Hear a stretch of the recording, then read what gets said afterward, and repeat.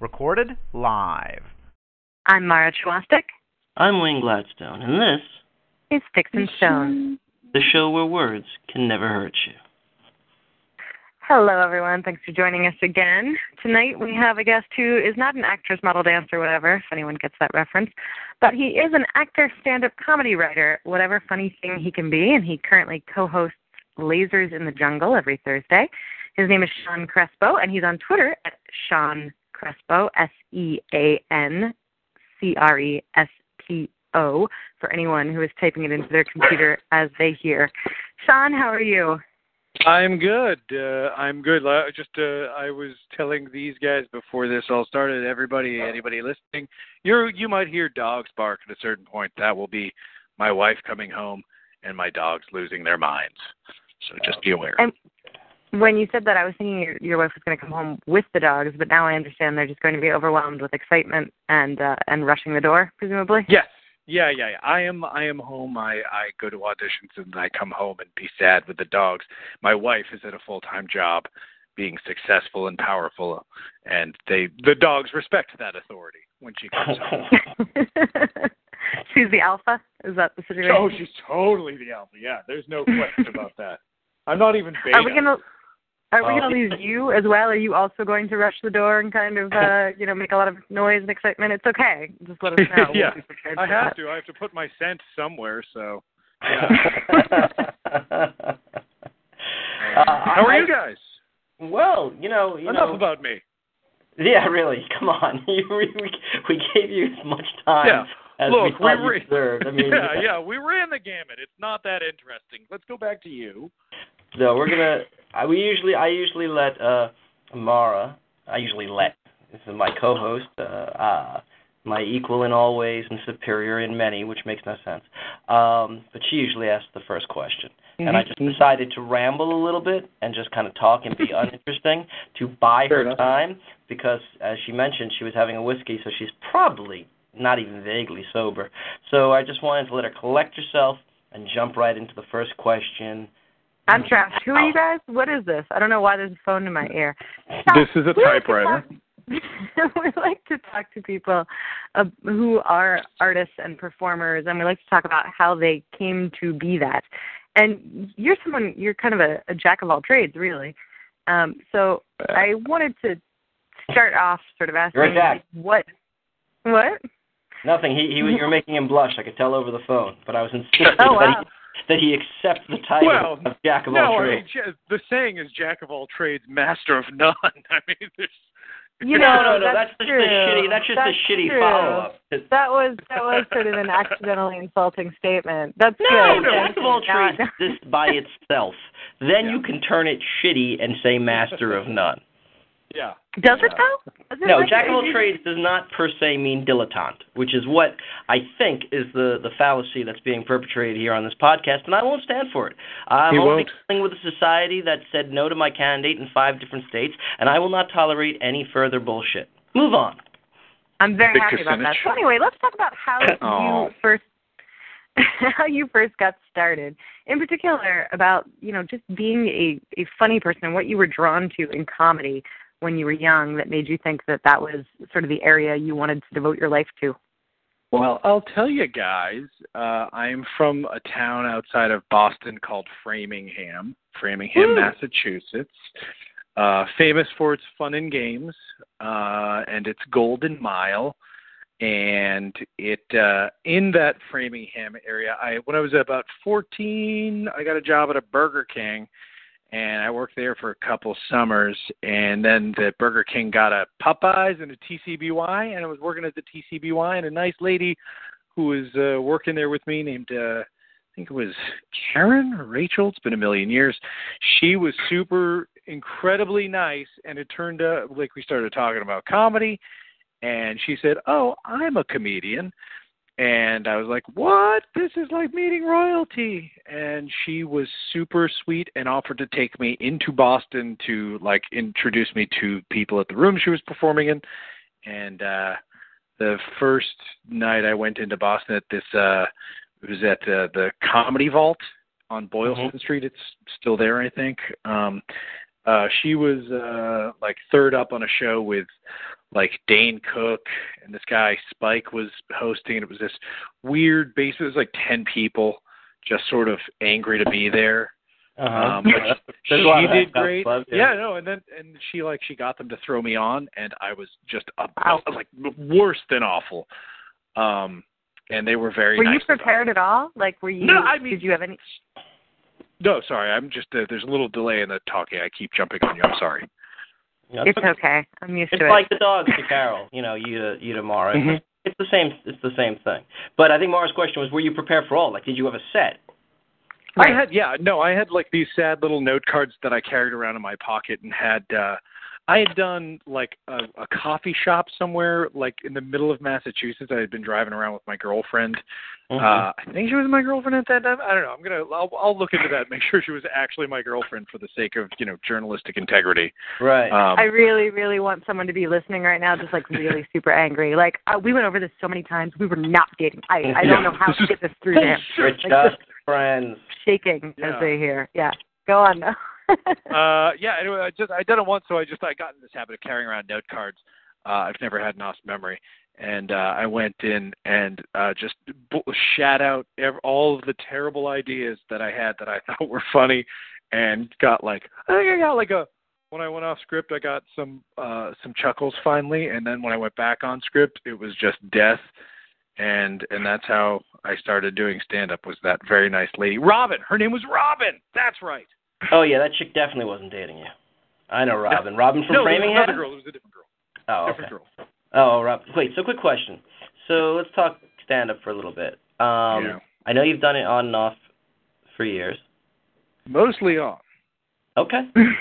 I understand. So I don't know where that came from. But let me ask you this. Yeah. What happened? Here's the deal. I'm very peculiar. I love, I can point to multiple hour-long sets of stand-up comedy that I think are genius, that I think are art forms as high as any other art form. Mm-hmm. And I could love them and watch them and have watched them and studied them. And I love them. But 9 times out of 10, being in a comedy club makes me want to kill myself. Yeah. Do you relate to that at all? Oh, yeah. I mean, I don't... Do you also want to kill Wayne? Sorry. Already killed him. He's been dead. This is pre-recorded. Wait, what? Yeah. Well, to the extent that you relate to that at all, please expound upon it, and you do the work for me. I mean, nobody likes, you go into one of those rooms, and the social contract of what you could get and what you expect are two different things, possibly. Sometimes they're the same thing, but they're both so well known. Like, you can go into a stand-up room and, people, all right, there's the show where the comedian is going to talk to me and make me feel awkward, and maybe they'll do a good job and it'll be fun anyways, but still, even if they do a good job, I feel awkward. There's that kind of show. And then and then the other kind of show you can get is where the audience are just total drunk douchebags, and you're like, this isn't fun for the comedian or me. Right. Hate that too. Is there another kind of room? Yeah. Well, there are just so many ways for it to go wrong, right? It's sort of it's funny. It's like, do you ever see a really good improv show?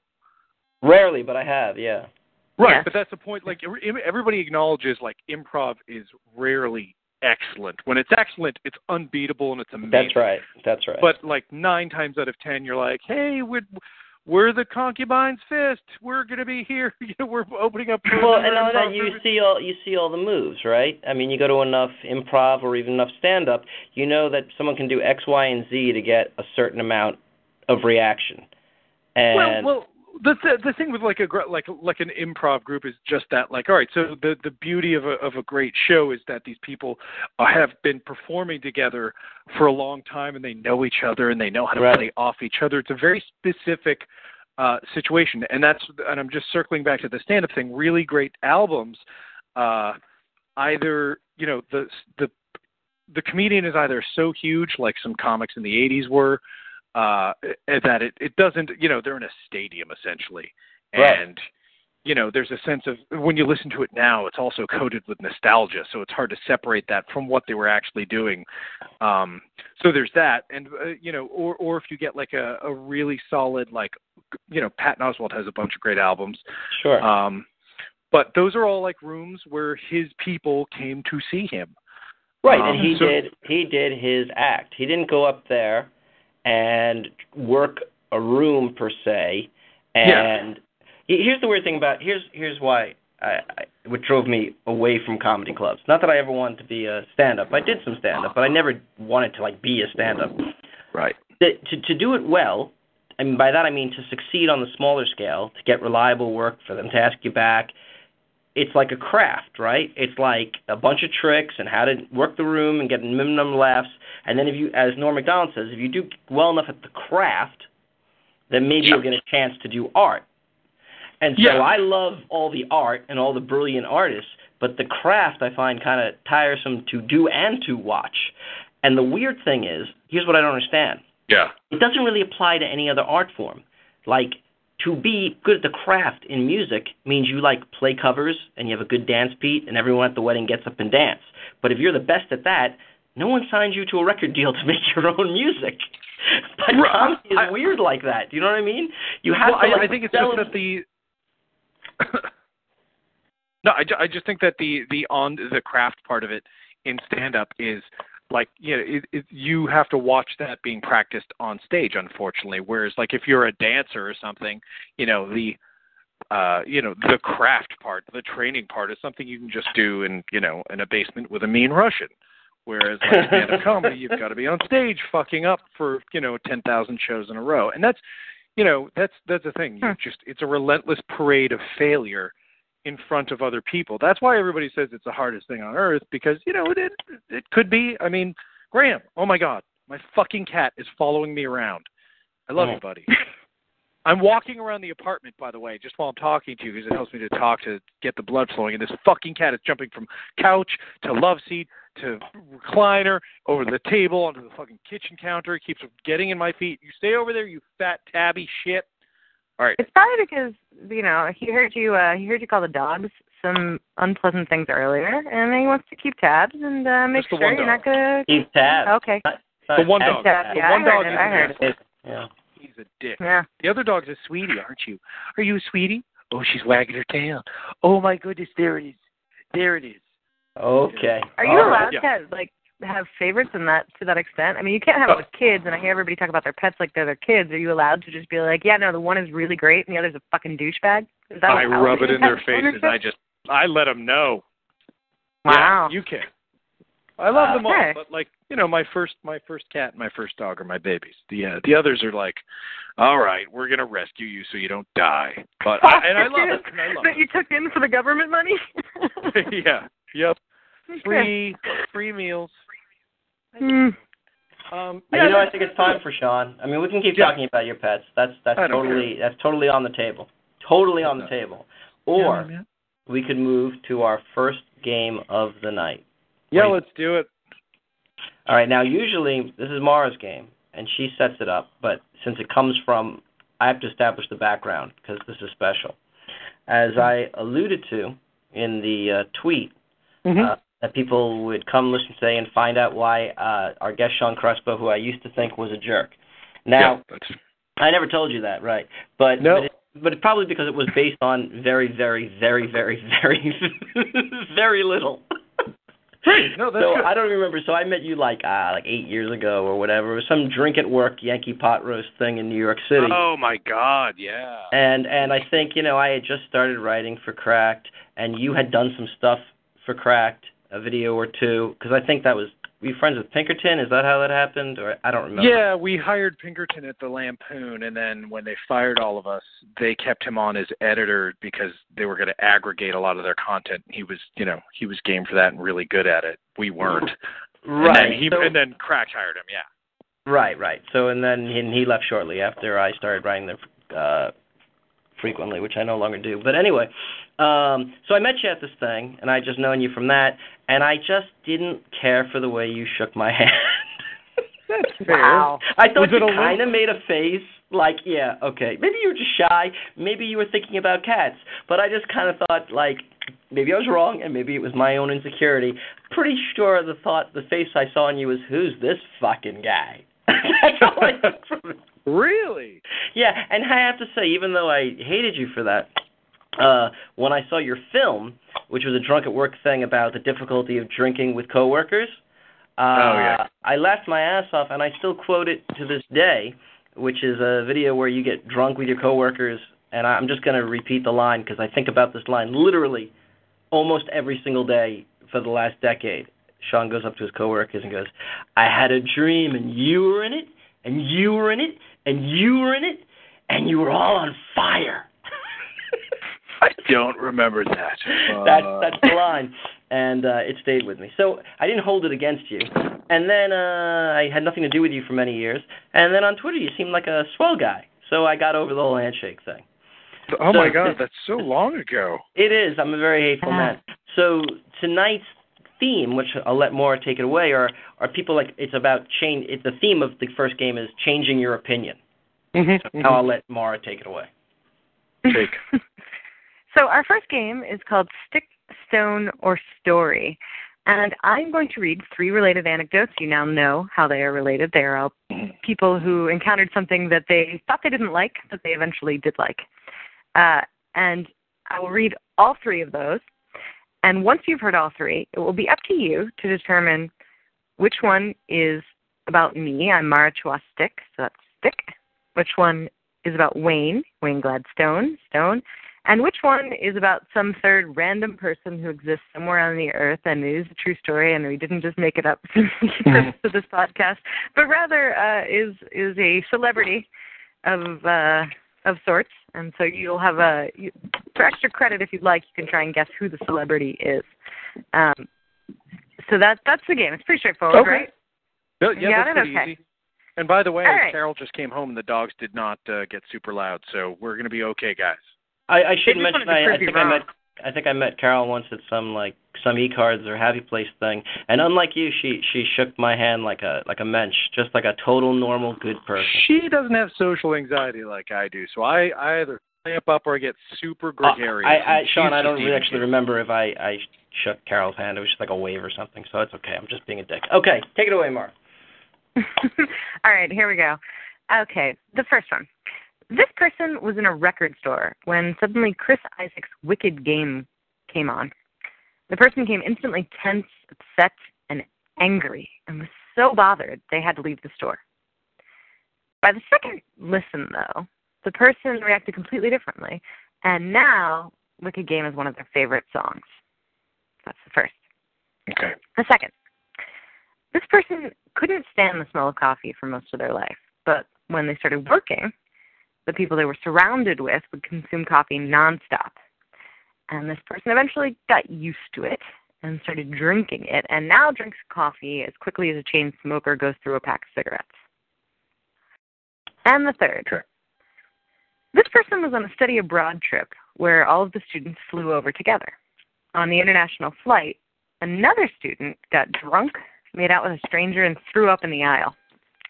This person despised the drinker, thinking they were a horrible, annoying person, and then found out that they were going to be put in the same room. After living together as roommates for a month, they became best friends and were friends ever since then. So there you go. Those are your 3 stories. You've got song Chris Isaac's Wicked Game, coffee, and meeting someone that you hated and then became friends with. And now you can determine which one you think is which one's Wayne, which one's myself, and which one's about a third random person who exists somewhere on the earth. All right.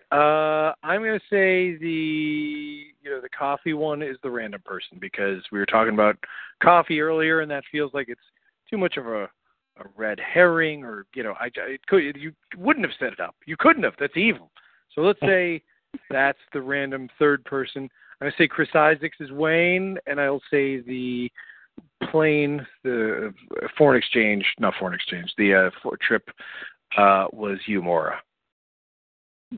Absolutely nailed it. You got all 3. Nailed it. 3 for 3, man. Without hesitation, you nailed it. And you're thinking with sound. Yes, follow my gut. Got to follow the gut, guys. You got a chance for an extra credit point here if you want it. Yeah, the coffee story was the celebrity. It could be any celebrity, anywhere in the world. Maybe not a major celebrity, but still. Would you care to take a random guess in the dark as to who that might be? I mean, is it Mark Maron? Can I guess? That's a legitimately good guess. Yes, Rain, go ahead. Is it Brad Dourif? It isn't, but here's the thing. It took me forever to come up with this game tonight, and the majority of the reason for that is that I literally read 25 different interviews with Brad Dourif. I was determined, like, oh, this will be the time that I can get something. I guess Brad Dourif every week, Sean. And I was like, no, this is it.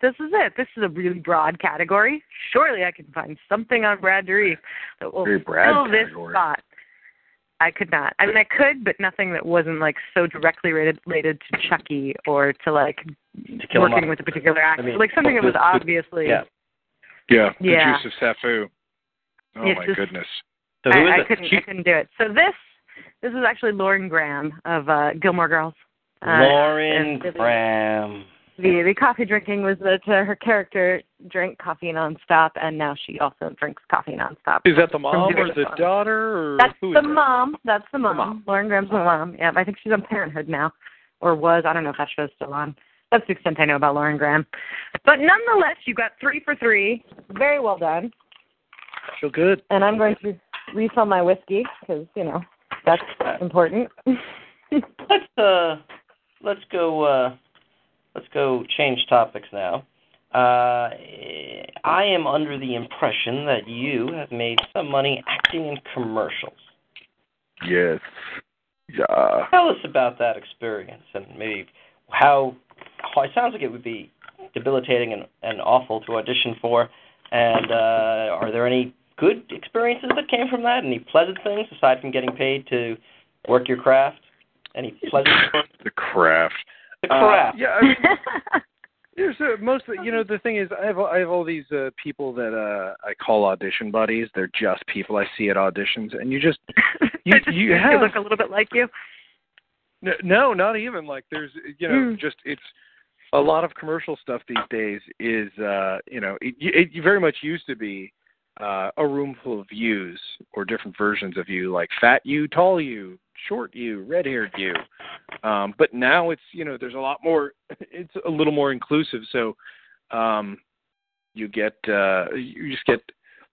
people of different race. It's nice. It's so you just have like a nice mix of friends that are probably more interesting and more diverse than any group of friends you could naturally have formed.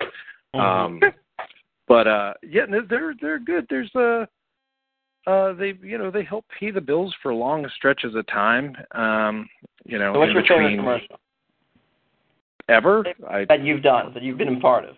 Oh, none of them. I mean, I have like 2 things running right now, and I'm happy and they're just voiceovers. I'm happy to have been a part of it, but like the guy in the E-Trade spot I'm in is really funny, Joey Slotnick.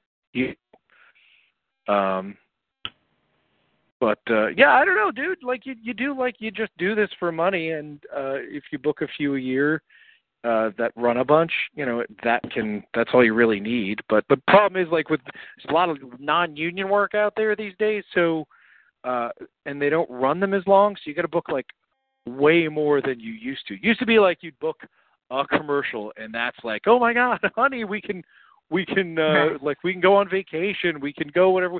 When I lived in LA, I remember hearing a guy. I had just left this callback for some Toyota commercial, and it was like the second callback, so it was like down to him, me, and one other dude, and there was room for like 2 people in the spot. So I was pretty sure I didn't get it, but this guy, I didn't say anything about, but this guy walked out, and he was so confident he got it.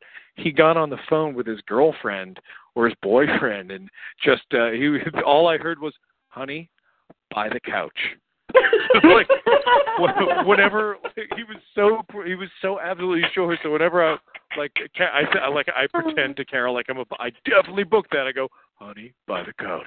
That's what I'm saying. I was going to say, do you use that as like definitely a shorthand for the rest of your life? Because I'm going to now.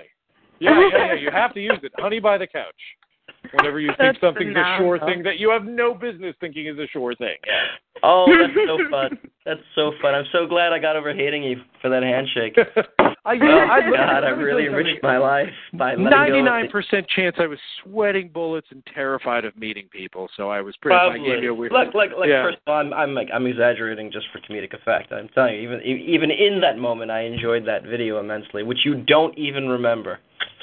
I remember the video. I just didn't remember that line. And by the way, I did some improv in that, but Carol's ex had written that. So, well, yeah. I mean, I can't tell you if I wrote that or not. I don't know. You nailed it. You nailed the line. I read a stupid piece that night. I even remember what I read. Good memory. Anyway, I read a Lindsay Lohan piece. Okay, so moving on. I just had a quick question. So you said that the commercials you done were voiceovers. So do you then have like a voice reel that you're also sending out, or are you going into auditions for that?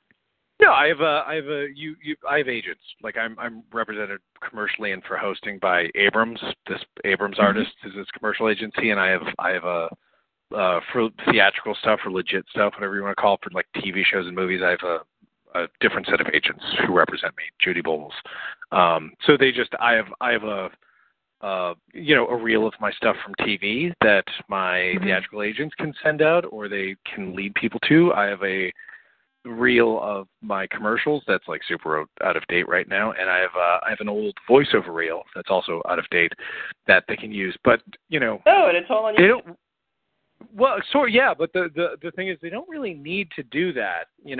After a while, like there's like 10 places to go to in New York for all these commercials and VOs. So once they know you, they're like, oh, that guy or that girl. They just call you in on a regular basis through your agents, and you just go in and hopefully you book. Oh man, I'm looking at this reel. You're so boyishly handsome in your reel. Oh, so which reel are you looking at? From June 25th, 2014. That's older. Yeah, you look like a child. Oh, it starts with with I Am Drugs. I don't have the volume on because I don't want to interrupt the podcast, but yeah. Am I in a jacket on a field? Like, you're in front of a bridge. In a jacket on a field. It sounds let's take a listen to it for the kids at home. This is how it starts. Some men need to build a Yeah, that's I Am Drugs. They'll get theirs. Okay, very good. Yeah, did you ever see those? You never. When you said an old video, I thought that's what you were going to bring up because that I don't remember. As good as my memory is, I can't say that I've committed the whole Sean Crespo catalog to memory. I do remember you had a video on Crack that was a long time ago that was like mocking the Chocolate Rain dude, and I think it was called like Nilla Hale or something like that, and you just were singing that over and over again. Yeah. No, there were lyrics. I wrote a lot of lyrics for that. I'm sorry, did I incorrectly remember a piece of video content you put out a decade ago? 10 years ago, yeah. I apologize. You minimal. That guy followed me on Twitter for like 5 minutes the other day. What was his name? Zonday. Yeah, that's so funny. My friend Matt Toby. You know Matt Toby? I don't know if you know Matt Toby. From Crack. Yeah. Well, Matt, from the very early days. Yeah. He just told me that guy followed him yesterday. Really? Yeah, I was having a conversation with Matt Toby today, and I was just making fun of him, and he just said, hey, the Chocolate Rain guy followed me yesterday. Lay off. Oh, holy shit! I haven't. I'm not obviously wasn't like besties or anything with the dude, but I chatted a couple times. I think he had a blog. I had a blog. Some guy named Reed had a blog, and we talking about Toby or the Chocolate Rain guy? Toby. Oh yeah, he had Hey Penny was his comedy site 10 years ago. Yeah, but not to burst your bubble too much. That Chocolate Rain guy also followed my 13-year-old son on Vine. Well, so he's building an empire. My son is very funny, but I was going to say, it sounds to me like he just knows talent right there. That's all. Yeah. So we're going to move on to another staple of the show, which is best or worst advice, because you have a story which is becoming a little bit of a refrain on this show about some of the best advice you got in stand-up. Oh, yeah. Well, the short version is like the best and the worst advice is the same thing. In stand-up, it's like the only thing anybody can ever tell you is something you don't really need to hear, because there's no advice that can help you improve what you do. All the magic of stand-up is there's no magic. You just have to get on stage 1,000 times and suck forever, and then one day you're like, oh, I don't suck as bad. So the advice is something along the lines of this every single time. Get on stage as much as you can and keep writing. It's just, it's sort of like, it doesn't even need to be said. It's like, hey, if you want to stay alive, keep breathing and eat, and don't forget to poop once in a while. But I had done stand-up from like 16 and a half, somewhere around there, to about 20. And I burned out because I'd started in an era in Boston when there was like all the clubs had closed and right. There was almost no stage time, and I was really unsure of myself. I didn't know who I was. I didn't have any points of view that were worth sharing. I mean, there was no point. I wish I hadn't started that early. So I stopped, and then when I moved to LA, 2 or 3 years had passed, I guess, and I was like, oh my God, I got to get back into this, because I was working with this manager, and one of his clients was Patton Oswalt. And I love Patton. Oh my God, I'd see him at shows all the time. Everything he did was great. There was a show at Lulu's Beehive. I don't even know if that's there anymore, on Ventura Boulevard. And he would come do like pop-in sets, and it was just such a delight. And he was always nice too. So I got a hold of Patton's address from Sony, where I was temping, because he was on King of Queens. And, right. I like how you say that like it's not creepy at all. You just put it out there and then continue on with the story. Anyway, I got a stool sample of his because I cracked open at Quest Diagnostic has a specimen box. You can just jimmy the lock. Yeah, he's been on the road for 15 years because of his letter. I got his letter, his personal address. Like, hey, I'm young and stupid and don't know what to do, and I'm scared. What do I do? Typical young comic stuff. And I sent it off in the mail. Like 4 days later, like that includes the time for it to go out, for him to read it and respond and put it in the mail. 4 days later, so I got a response from him, a nicely typed like page and a half of of advice, which included the useless, and he acknowledged, like, I know this is useless to say, but here's what I did. I went up 1 million times in San Francisco, and then I moved to Los Angeles. Didn't matter how shitty the show was. I did it, and I did it 5,000 times, and blah, blah, blah. And the fact that it came from him and he took the time to say it in that manner, that Absolutely. Was the best. Yeah, that made that advice And here's worthwhile. the thing. Not to make you not feel special, but just to praise him, he does shit like that all the time for lots and lots and lots of people. Yeah. It's amazing. It's amazing. And I got into a fight. I even unfriended a guy on Twitter who I liked a lot just for giving him shit because this person felt like he hadn't done enough for like one specific transgender comic. And I'm like, I'm sorry, that's your agenda, but I know 1 million people he's done things for. He's this big lib who takes shit from liberal magazines for not being liberal in the right way at the right time with the right word at that moment, even though his whole act is clearly leftist. Yeah. And people just, you tell your story, I'll just tell it in a sentence. I just knew him from nothing, and I asked him to read my book, and he read it within the week and gave me a blurb. Boom. Oh, that's crazy. A book. That's crazy. Crazy. Crazy nice. Yeah. So, squeeze that into your schedule. I know another comic who he was like broke and like couldn't go out, and because he was like just living like any paycheck he could, and he just gave him like all his old comic books. He said you shouldn't have like be sitting alone in your apartment with like nothing to read. This wasn't like a close personal friend of his. This was just like some guy he saw like, oh yeah, I saw you do a set a couple of times. Here are all my old comics. God damn. So yep. All right. So there are people in this world better than. The other thing about Patton's great. When you meet him, he just shakes your hand like a true gentleman. No, I've never met him. I just wanted to be a dick again. All right, where are we, Mara? What are we moving to next? Well, there's so much we could possibly move to. We go for the angry question? I like the angry. Exactly what I was going to do, yes. One of the things that we ask as well is what is happening in your artistic field that makes you angry, because both Wayne and I really enjoy anger and and really want to talk about anger and what makes us angry. So we wanted to talk to you in particular. I thought your answer to that was really interesting. I don't know if you recall it or if you want me to prompt you on that, but I'd love to hear your response again. I was looking at or you could pictures of just Brad check your email Dourif. right now. There you go. I was looking at photos of Brad Dourif. I was trying to find a photo of him from Dune. Sorry. That is usually what most of our podcasts actually kind of devolve into, just searching Brad Dourif for the entirety of the. Yeah, it happens.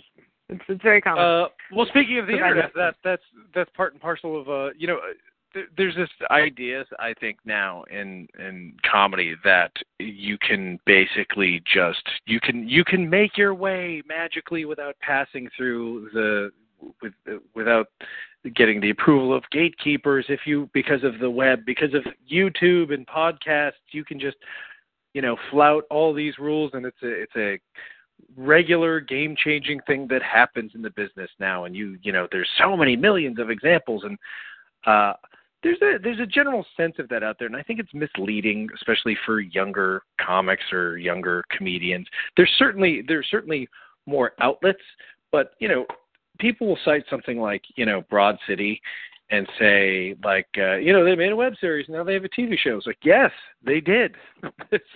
That is like, even if you can find 5 other examples, that being maybe the most famous, that's like there are 10,000 web series you've never heard of that never got picked up, and they still needed Amy Poehler to help out. So right, a lot of podcasts start as part of a network, or there's a celebrity involved, or a friend who's sort of famous, and then or their career's already taken off, and then they start a podcast, so they already have the followers they need to monetize.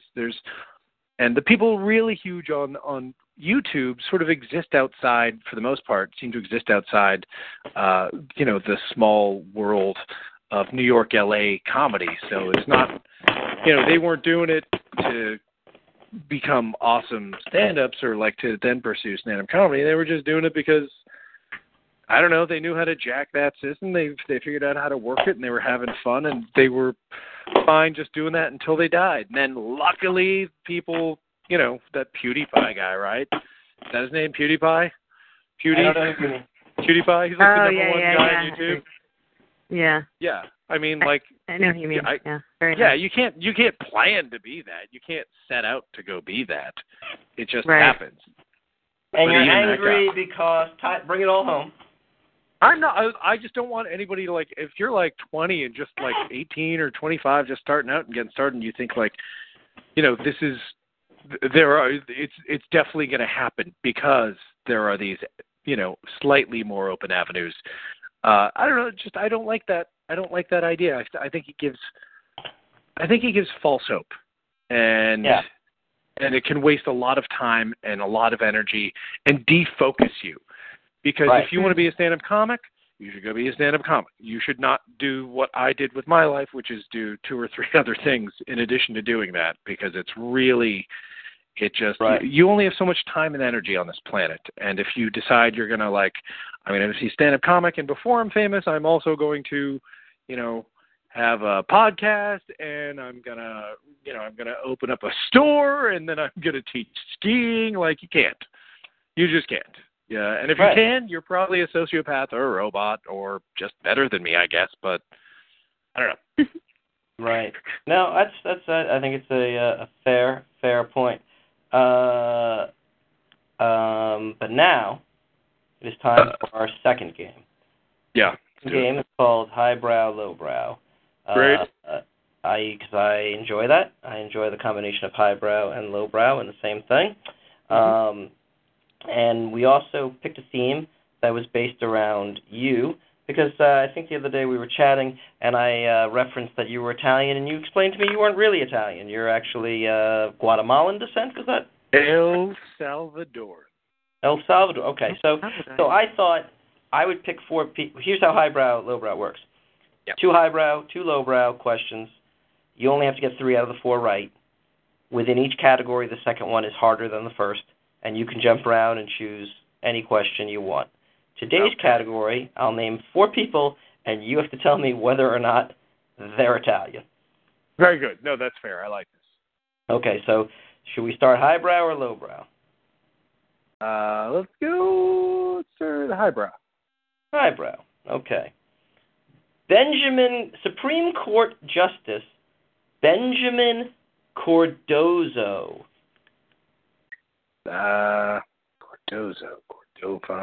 Spanish Cordozo. Cardozo was born in 1870 in New York City. My gut tells me he's Italian, but my head says he isn't. So let's see what happens. I'm going to say he's Italian. You're going to say Italian? Yeah.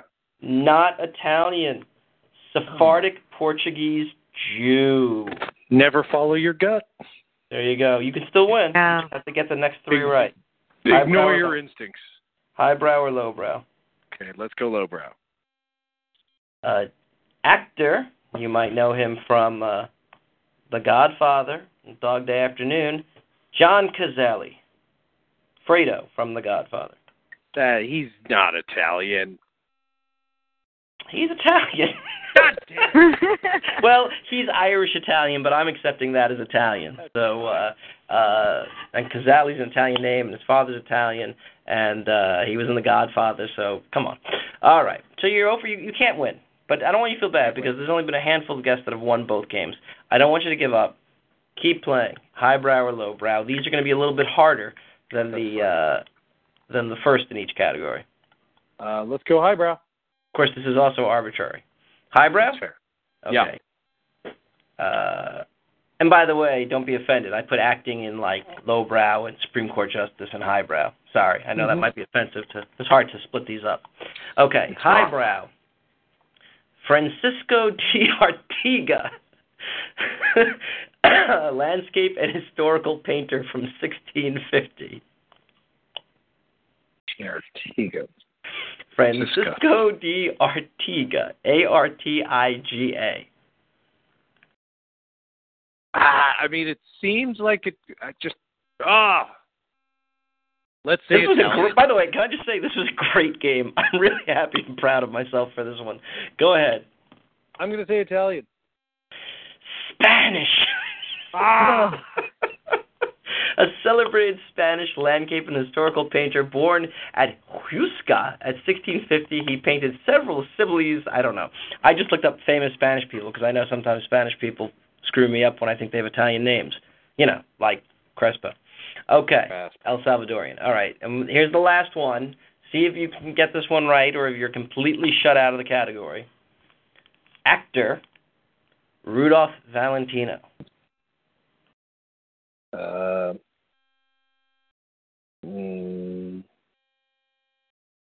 Rudolph Valentino. Spanish? Silent film star, Rudolph Valentino. I think he was Spanish. I'm very happy about this. Valentino was born Rodolfo Alfonso Raffaello Pierre Filbert Guglielmi de Valentino del... I swear to God, these are all his names. Rodolfo Alfonso Raffaello Pierre Filbert Guglielmi di Valentina da Antanguala in Italy. I feel better because you were just so good at the first game, like with no hesitation, just didn't even pause, nailed it so perfectly. It's actually this is more calming to know that you're not in fact a perfect robot, but have some faults. I have to say, I think that's the best highbrow lowbrow I've ever constructed. Wow, that was really you fooled because me all of them were like a killer, right? You were like on the fence with all of them, right? You could really make a case either way. Wow. Those names are all... It makes you feel better. The Valentino one, Wayne told me events, and I got that wrong as well. I just really felt like that was not... Like, a Valentino, it just seems so forced and so... Well, it is, but Italian. it turns out he's still actually Italian. But, like, I assumed that would come from someone who wasn't, Italian, who wanted to pretend that. It just I'm a little disappointed I didn't put in any fake Jews, because you usually get the Jew-Italian switch out. That happens. I kind of, that was actually what I sort of Sean, you ever get mistaken for being You get mistaken for being Jewish on New York City street by the Hasidic guys? Oh, yeah. And when you say you're not, do they not believe you? And they still come after you? Well, whenever somebody asks if I'm Jewish, I mean, just the very nice thing to do is go like, not yet, but I hope so, and then walk on, and they love it. Oh my God! Well, when I feel guilty if I say no, but sometimes I really don't want to be harassed. And they, by the way, they ask because they don't want to convert you; they just want to help Jews be more Jewish. So. But if I'm like running for a train or something, occasionally I have said no, and they're like, yeah, fine.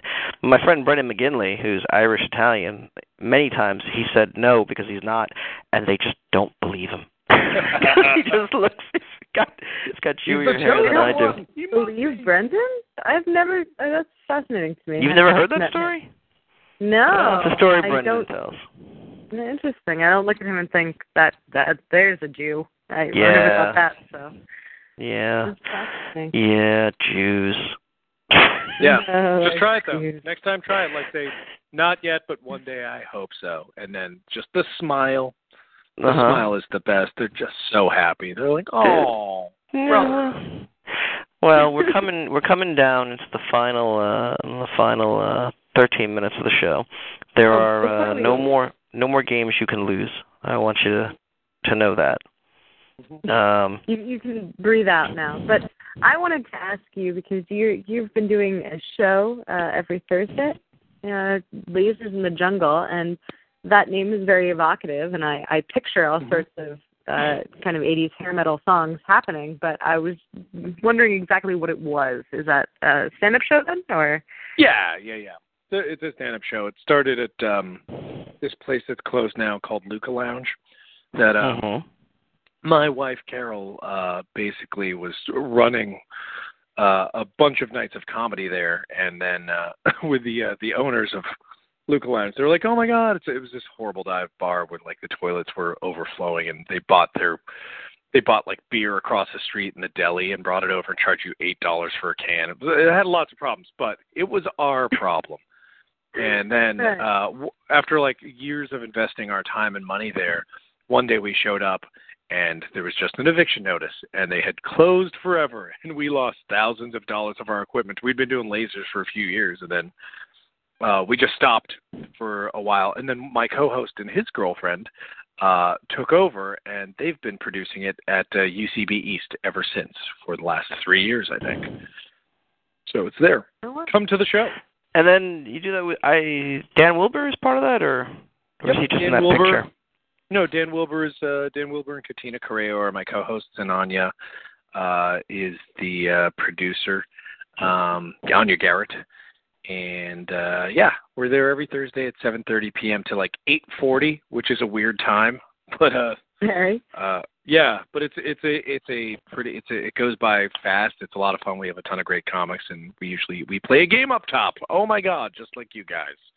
Really? What game do you play? We play a different game every week, or we recycle old games. But are any of them trying to guess Italians? No. No? Damn. No. Well, it can be now. Probably now it will be, right? Like next week. That's like, I guess I should have gotten that patented before I put that with you. That's as good as it's gone. Yeah, I actually already wrote to like Oswald while we were talking. So like, would you write a blurb for this new game that I'm going to introduce at Lasers? And he was like, I love that game. Sorry. We're in the it's time for a game you can't lose. It is what we call by the way, if you were worried that the coffee was going to keep me up, you can tell nothing's keeping me up. I'm tired. Little bit. Sean. It's called the Knowledge Roundup, and what we do is we go around, starting with Mara, working to me, ending with you, and we share with our audience something that we learned in the last hour. So that kind of it's a game, and it's a summary. I guess you could lose. You could just be like, and that would be, I guess, count as a loss. But Mara's going to start us off. What is something you've learned, Mara? Well, what I have learned is that unlike with having children, a lot of people saying having pets is like having children, but unlike having children, you can, in fact, tell your pets, I like you, but you're a dickhead. And no one is going to interrupt and tell you that that's not okay. Child services is going to come and, take one away. They're never going to go into school and tell their teacher, and you're going to get forms home or anything. You can just tell one pet, I like you less, I think you're a jerk, and fuck off. And I think that is something that doesn't get talked about enough in terms of the benefits of having pets. Because, there's a lot of, they'll feed themselves or things like that. But I really feel like that's an undersold point. That's what I've learned. Preach it. That's what I've learned. First of all, I'd like to start out by saying I feel very betrayed, because what I do is I usually ramble as I do that introduction to give Mara a chance to think of what she wants to say. But while I was doing that, she was picking the one that I wanted to say. So she stole my knowledge roundup. I specifically went out of my way to kind of go left field, leaving you just wide open, everything else we discussed. I figured, I haven't felt so betrayed since I shook a young Sean Crespo's hand, and he looked at me like just a dirty, inconsequential humorist. What did I learn? Here's what I learned. I follow Sean on Twitter for a couple of years. But as far as hearing him speak, it's been confined to 2 videos that I heard 10 years ago. One where he was doing kind of a comic, overzealous voice about picturing his coworkers on fire, and the other one was him singing a parody of Chocolate Rain. And I think that has warped my conception of what Sean's voice is. So I was just not ready for this lovely boy next door all-American drink of pure Midwestern water that is the speaking voice of Sean Crespo, and it's no wonder to me that the voice of Del. Yeah, that he's able to subsist on in addition to his other talents, voiceover work, because it's like I wish you'd replace the Trivago guy. That's all I'm saying. What's a Trivago? The Trivago guy pisses me off. You ever see those Trivago, that website?